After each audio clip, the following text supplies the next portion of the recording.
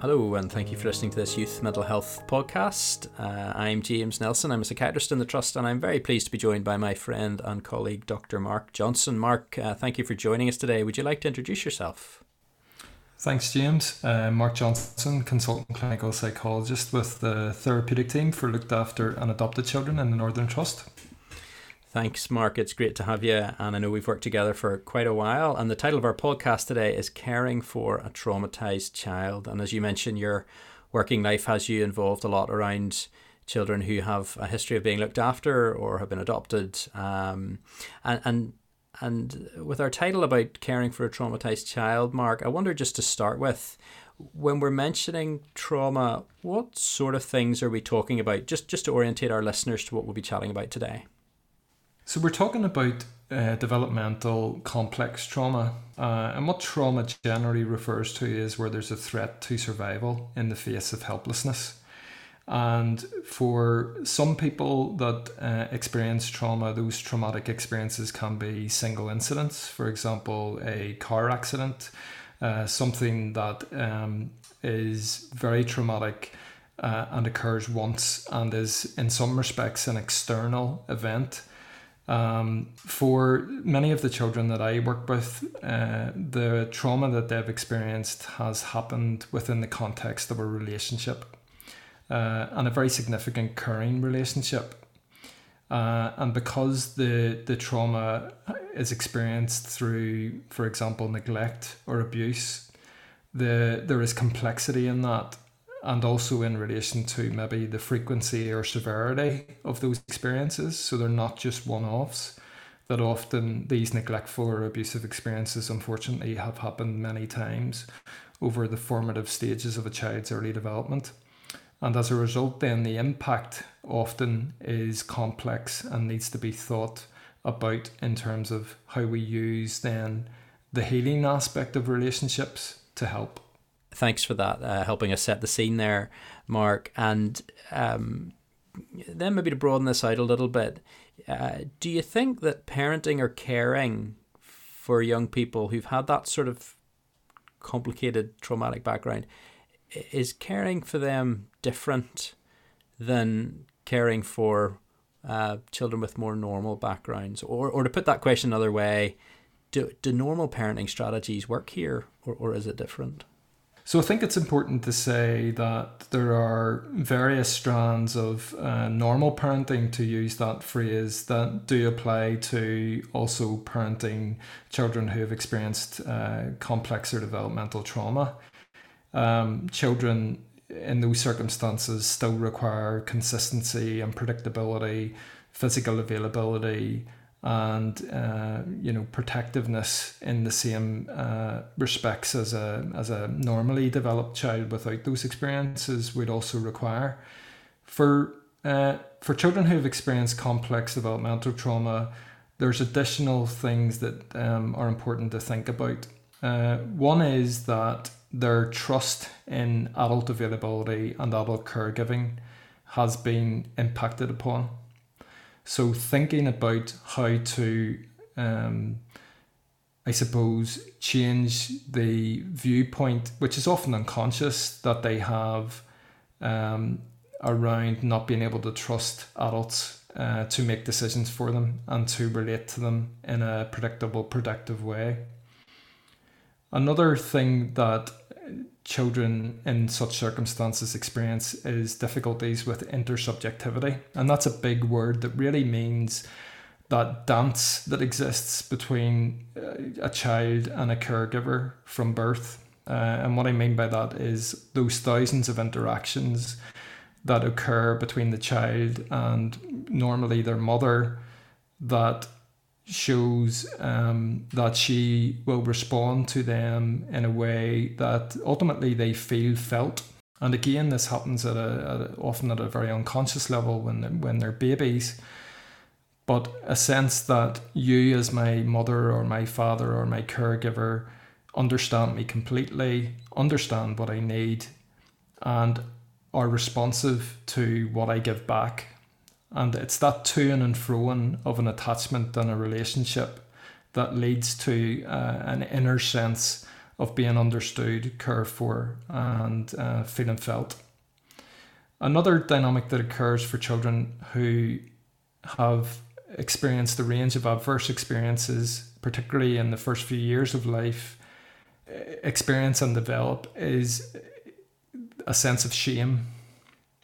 And shame is a really important concept to grasp when we're thinking about how to help children who have experienced interpersonal and developmental trauma. Because shame gets to the heart of children feeling that they aren't lovable or are responsible for those experiences that they've had. And it's got a foundation really in a sense of not being lovable.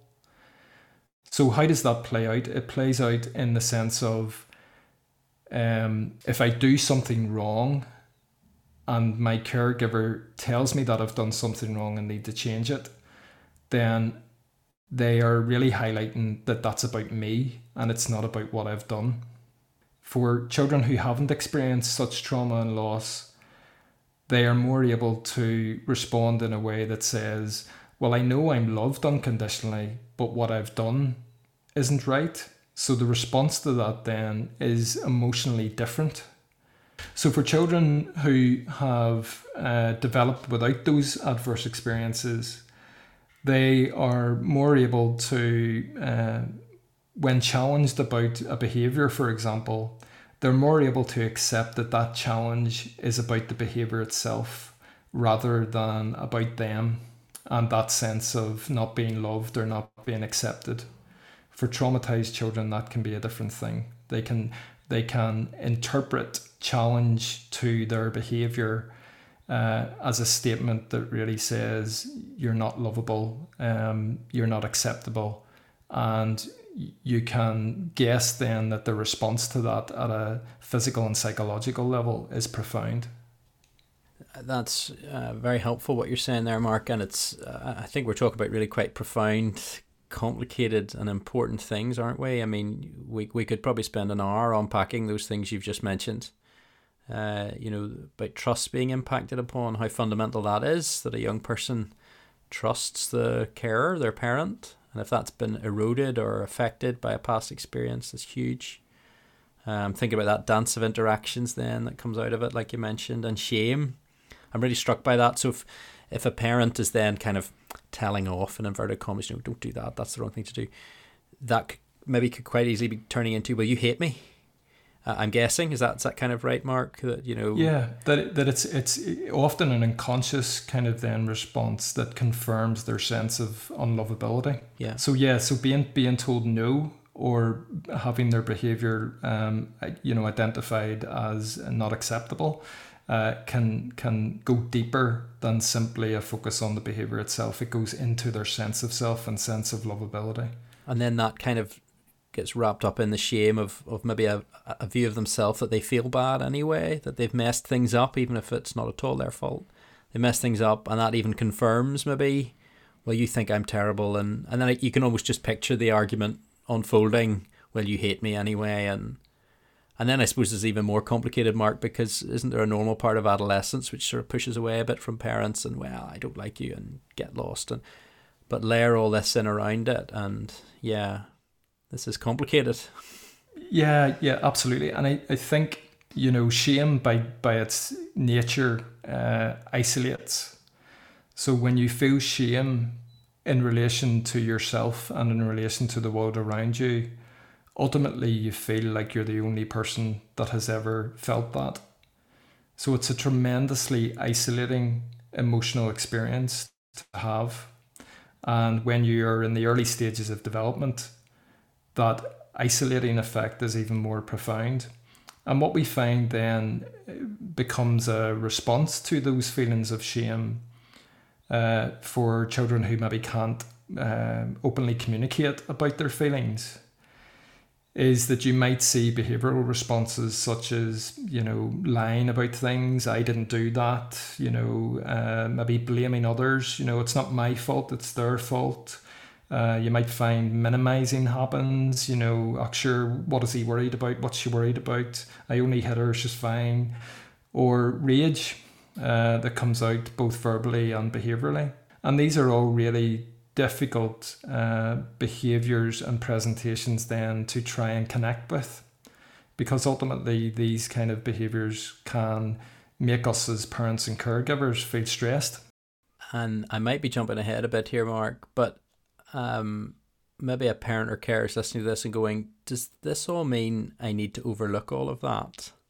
So let me flesh that out a bit more. Let's say we've got a parent and they've maybe raised some of their own children and that's gone fairly well, and then maybe they've brought somebody into their home, maybe in a foster setting or something, and it's all got really difficult and it's all very complicated, and they're maybe thinking, hold on, do I need to then approach this child with a traumatic background differently?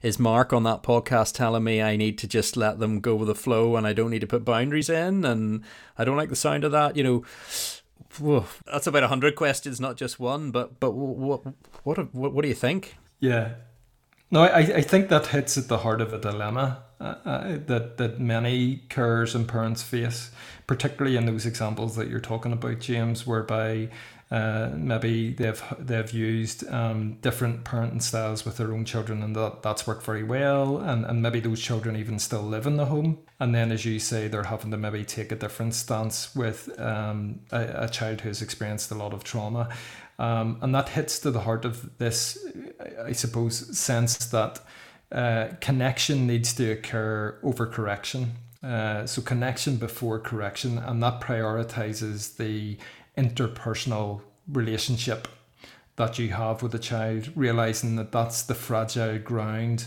upon which everything else needs to be built. That's the starting point.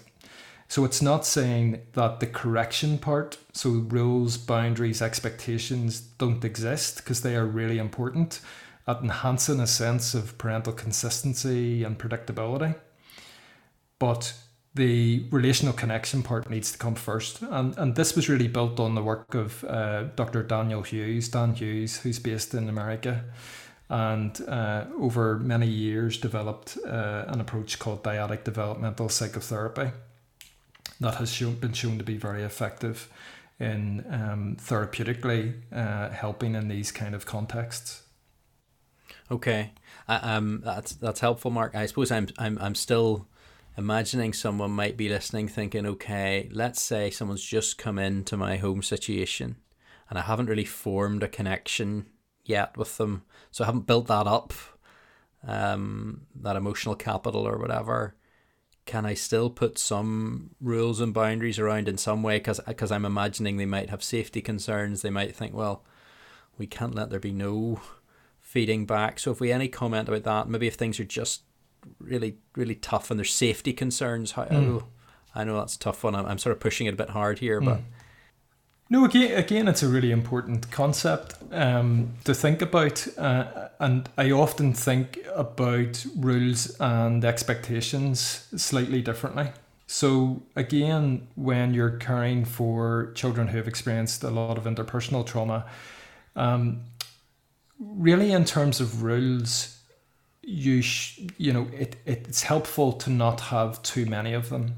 So whilst rules are crucial, really rules should be based around safety, essentially, which is what you've mentioned. So for example, one of the best examples I can think of is, you can't come for a drive in the car unless you put your seatbelt on. That's a rule because it's safety based, because it needs to be black and white really to maintain the essential safety of the child. A lot of the other things that are often helpful within the context of a relationship should be expectations. So, for example, there's an expectation that you will come off your PlayStation at 8 o'clock because that's around bedtime. And at times, for example, there may have been children that I've worked with in the past whereby they've had a really difficult day at school, and that playing the PlayStation in some respects has helped them to regulate and soothe themselves for a period of time. And it may be that in the context of a really tough day, when they need a bit more of that regulation, that the expectation may drop slightly to allow them, for example, to have an extra 10 minutes or an extra 15 minutes because you realise that may be helpful for them. Maybe that's not the best example, but it highlights that expectations can be a bit less black and white, that fits in with the unique context of what that child is going through, and that often relates to their ability to regulate themselves and connect with you at any given moment. Yeah. I like that phrase you used, Mark, about connection has to come before correction. That's kind of memorable. I wonder, do you want to say a bit more about that connection and what helps build that? So yes, I agree with you, James. I think connection goes to the heart of helping children who have been traumatized to heal and feel less isolated and disconnected because of their experiences. Again, one of the frameworks that Dan Hughes has very helpfully introduced is this idea of PACE. So what PACE looks at is really some fundamentals in trying to connect with children at any given time within the context of this. So the P stands for playfulness. And playfulness, as we know, is the child's work. It's so important to their developmental steps and developmental stages. It allows them to experiment. It allows them to relate not only to adults, but also to peers, and to learn and develop. And that playfulness aspect of connection is really important to think about with caregivers in terms of when and how that gets introduced and built upon. The next element of PACE is acceptance. And the acceptance part really goes again to the heart of shame and that sense of unacceptability because of what has happened in the past. So the acceptance element is about physical availability. It's about really being present with the child and understanding that, not being judgmental and giving them an ability to interact with you in a way that they aren't going to be shut down. Can really be used powerfully in coming alongside a young person or child and allowing them to feel connected with in that way. The C component is about curiosity, and this is the opening up and the genuine desire to understand your child. That needs to be used carefully at times because the child might not be ready to open up. So it's about, pacing that and being able to just genuinely take an interest in what the child is wanting to communicate with you at that time. And there's ways therapeutically that we can support people to open up such conversations as well. And conversations, for example, about past events that has been very confusing for the child. And generally those kind of conversations can be therapeutically supported. And then the E element of PACE is about empathy, and it is about the sensitive, empathic responses that give the child a real sense of being felt and understood in what they are bringing to the table in terms of talking about their difficult experiences, either past or present, talking about their worries, being physically and emotionally available to the child. And, this may sound complicated, but a lot of this happens within our daily interactions with children very naturally. And sometimes what can be helpful is helping parents and caregivers just have some space and time to reflect with another person to realise actually that they're doing a lot of this stuff within those daily interactions and caregiving experiences with their child. I'm struck that you mentioned playfulness. One of our other podcasts in this series is on the importance of play with Deirdre Meehan, and she talked very movingly about the importance of that. I think that might be a helpful thing for someone listening to this who's maybe caring for a traumatized child, that there's maybe a practical bit of advice in here. If it's all getting too focused on rules and arguing, sometimes just diverting off into doing something enjoyable. I think you're saying, I see you're nodding at me, I think that might be a good strategy, Yeah, and the other thing to realise is that even sometimes play can be difficult for children that have been traumatised, that, their ability to lose themselves in those playful interactions at times may be a challenge. But yes, certainly, finding ways with your child to help them to do so. There's the other phrase of, regulate before you educate.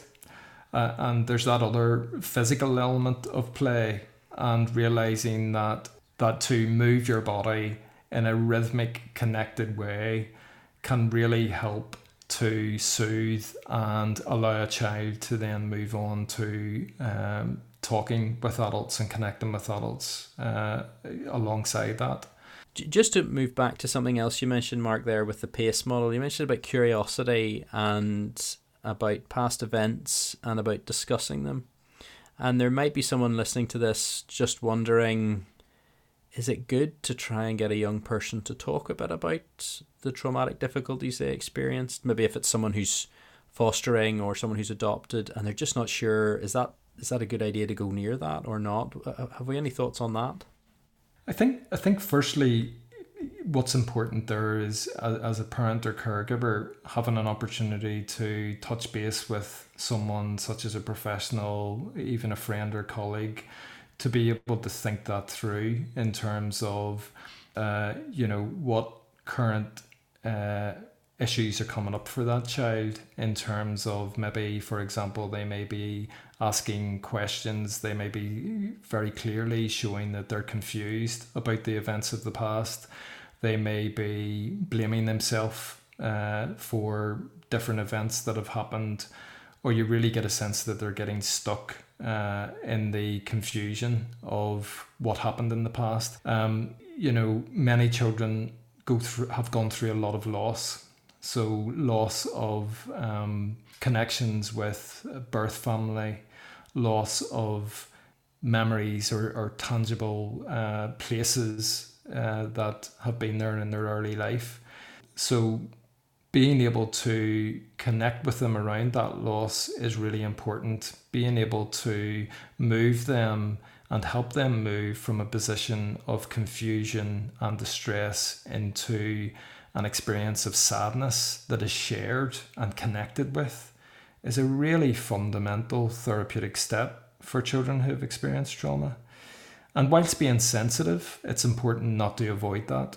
It's important to come together as a network around these children to be able to think about how, when we might help them to discuss such things.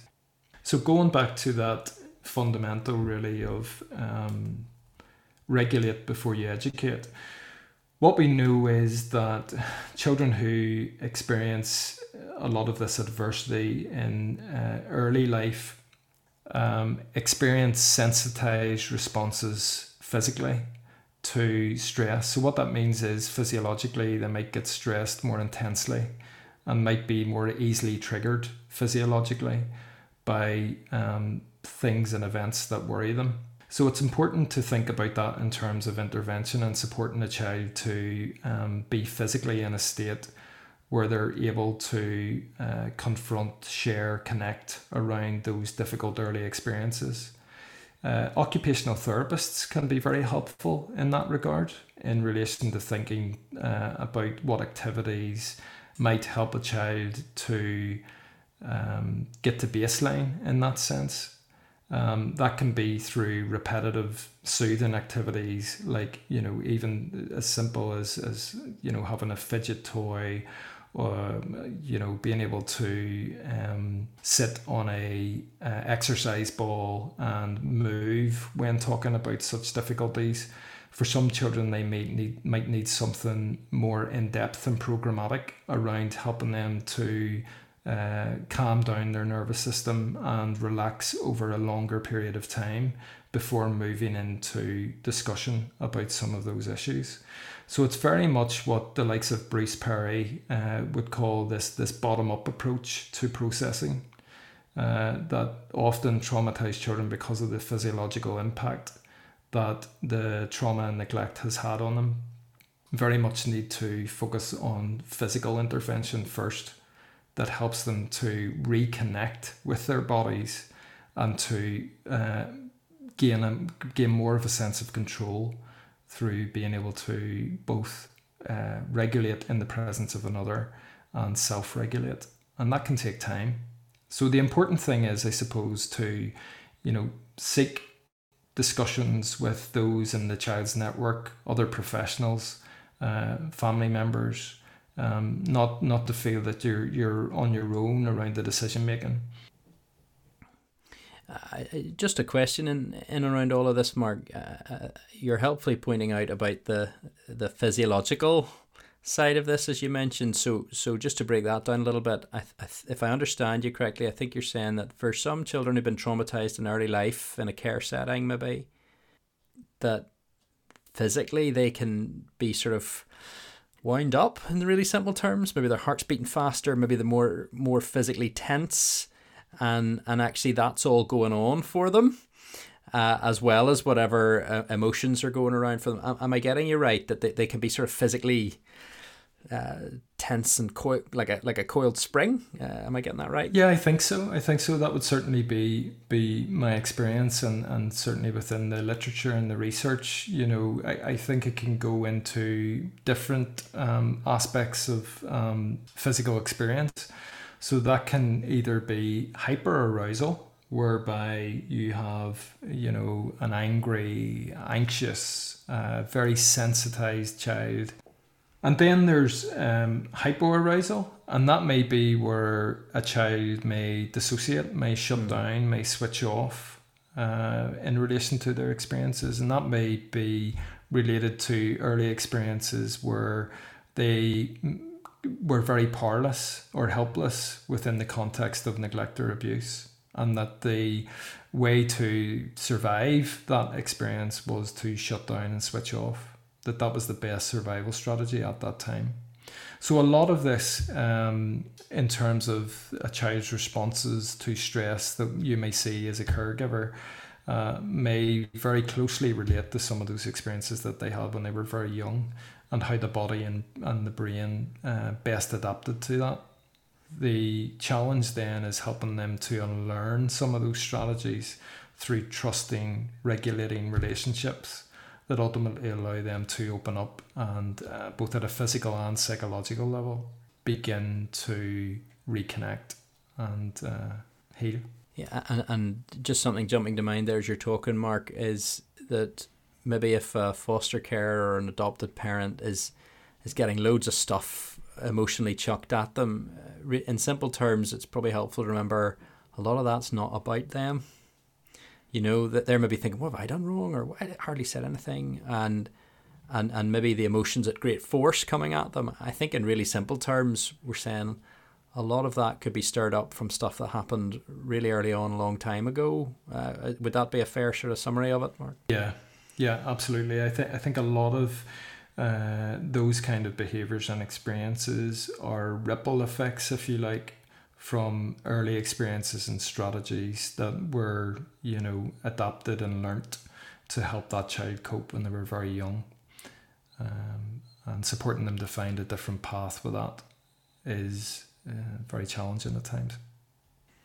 I suppose it's easy to say to a foster parent or an adopted parent to not take it personally. Much harder to do in practice. I wonder then, Mark, just moving on, have we any advice for an adopted parent, foster parent, someone like that, who's finding themselves stuck in a cycle of conflict? And we touched on this a little bit earlier, but it's like every interaction practically is turning into a fight, an argument.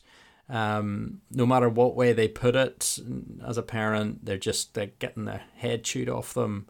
Have we any thoughts on how to consider that? It's really difficult.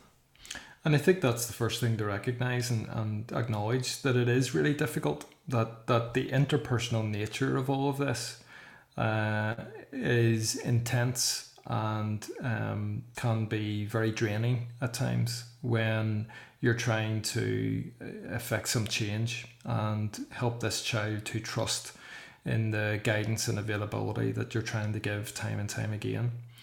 So as the first element of that, really what you're trying to do is give some space and time to check in with yourself. So Kim Golding, who's a psychologist in England, has done a lot of work in these times, the circumstances, to support carers to think about their responses and to try and break it down really into what she would call parenting in the moment. And the first step of that really is noticing what's happening. So thinking internally, what's going on for me right now? How stressed am I? What's the best response that I need to give right now? Sometimes that might be saying nothing, remaining physically available, but also making a decision. Do I need to step in right now, or do I need to hold back and allow the child to vent and just listen, just notice what's going on for both themselves and myself? Do I need to make any immediate steps in relation to safety? So if you have a child who's in a fit of rage and you're in the kitchen and there's knives around, then a wise step may be to subtly take the knives out of reach, close the doors, and stay physically available to the child. So it's that importance of both checking in with yourself and just doing a bit of a scan of, in terms of safety, what needs to happen. The next step is really thinking similar to that. Am I regulated? How do I best stay open and engaged in this situation?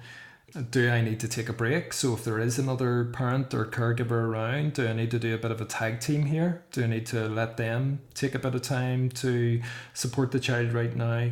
And how do I also go easy on myself? So, often in these situations we can become very self-critical, or we can beat ourselves up for maybe, saying something that maybe triggers or escalates the child further. So being compassionate with ourselves in the moment and realising that we're doing the best that we can at that minute in time is also really important. This aspect again of, regulate before we educate.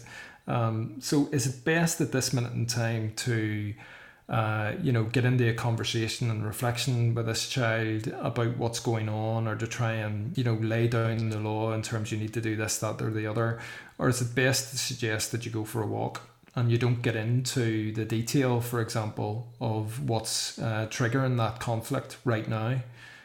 Because what we know is that when any of us, not only children, but when any of us are very stressed and angry, that our capacity to think and feel and communicate is massively impacted upon. So again, thinking about ways that you can connect and regulate that child by going for a walk, going for a drive, finding ways to turn down the volume of stress can be very helpful. And that kind of ties in as well with what we talked about earlier around the use of acceptance and empathy. So, physical availability alongside comments such as, I know this is really difficult for you right now. I'm sorry that you're feeling this way. I know you've got some really big feelings at the minute and I want to help with that. So things that recognise that child in the moment rather than getting into the detail of what maybe the conflict is around can be helpful. I think that's really useful and practical, Mark, and just linking that to what you said earlier about there's a time to get into detail and reflect and maybe think about causes, but that's not when it's all kicking off. When it's all when everyone's up to high dough, that's the time for the short emotional connection sort of statements like, I can see this is really tough right now, maybe we need a break, rather than this is reminding me a bit about your experience 7 years ago, blah, blah, blah. Am I getting you right about that? Absolutely. There's a time and a place for those kind of conversations, and often those kind of conversations are more helpful once the crisis has subsided. So once there's maybe been tears, or when there's been a lot of anger, and things have calmed down again, those are the times to be physically available, physically close, maybe with a cup of tea or something else that helps soothe and regulate the child. And then that gentle conversational style about, things were really tough there, and I'm just wondering, is there other stuff going on at the minute that I don't know about? I'm just wondering that, is there anybody else apart from me even that you feel that you would want to talk to about this? So that's when the reflection part comes in. That's when the curiosity comes in, and really trying to connect with the child's experience.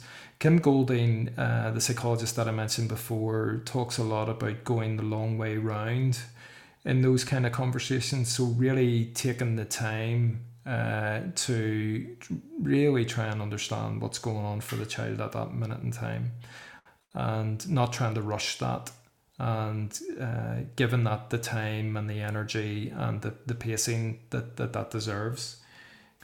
And sometimes in those circumstances, the most powerful thing can be actually apologizing.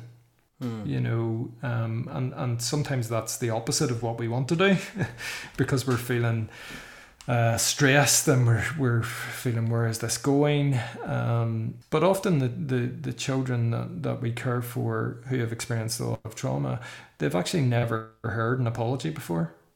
So that apologizing, that taking a one down position and being curious can be a very powerful way of disarming that shame that we talked about and the associated ways of dealing with shame that kids have around, blame and rage, and allow them to open up in a much more connected way.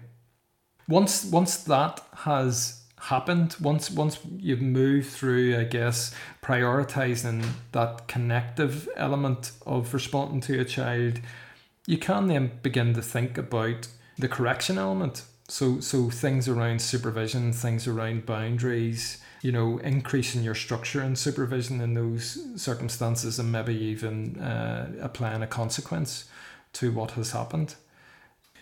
So that is the time when you might also think about consequences. You might think about, for example, if a games console has been broken, then there may be steps needed to be taken to be able to earn money to purchase a new games console or get that fixed.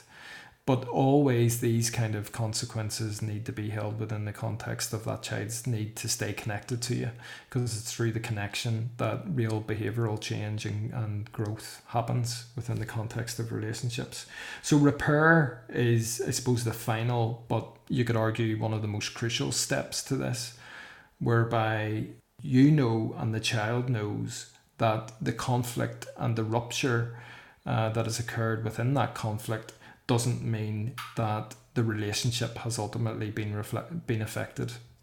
So that recognition that, something has happened here that's been really difficult, really stressful for us both, but that doesn't make any difference to your and my relationship, that I'm going to continue to be around, continue to be available, and we're going to be able to move on from this together. It's powerful stuff, Mark, in a complicated area. But thank you for talking it over so helpfully. Just one practical question: if a parent, maybe an adopted parent or maybe someone in a foster parent role, if they're seeking some extra help, if they're feeling like I need some professional support around this, have we any general advice about how they go about seeking that? So many of the children that I work with will often have a social worker involved in their life. That may be very infrequent contact. It may be more frequent contact and support with several different things in their life. So in such cases, the social worker would be a good first port of call around thinking about how to access additional therapeutic or professional support. Some children who have experienced developmental trauma may not be directly involved with social services or a social worker. And in those circumstances, it may be useful to go to the GP as first protocol, explain some of the difficulties and see if there are other statutory or community services that may be accessed through referral by the GP. Some looked after children will attend services such as ourselves and may also attend CAMS or other services in addition to that. So it's not exclusive that looked after and adopted children need to come to specialists looked after and adopted services. There's a lot of other services that can be accessed both for them and their parents and carers. Great, thank you. And I feel like we've scratched the surface today just on a huge area. And we've tried to touch on as many useful points as possible, but there's maybe someone listening to this who wants to read more, who's really keen to learn more in this area. And you've mentioned a variety of authors on the way through there, Dan Hughes, Bruce Perry, Kim Golding. Are there particular resources you would suggest parents might want to have a look at, Mark? Yeah, I mean, those key authors are very prolific and articulate and insightful in their writings, and I would definitely advise, looking at their texts. Other resources may be the likes of Therapeutic Treasure Box by Karen Treisman, which offers some more creative, pragmatic approaches to help with looking at some of these issues alongside children who have experienced developmental trauma. Thank you, Mark, for those resource ideas, and thank you very much for taking the time to talk through with us today this hugely important area. And your wisdom and experience on it is valuable and thought-provoking, so thank you for that. And thank you to you as well, our listeners. We've put a short online survey in the text of the podcast, and we'd love to hear your feedback and any suggestion for future topics you'd like us to cover. We'll also plan to put some links in there for some of the resources that Mark has mentioned on the way through, and we hope that you find today's podcast helpful.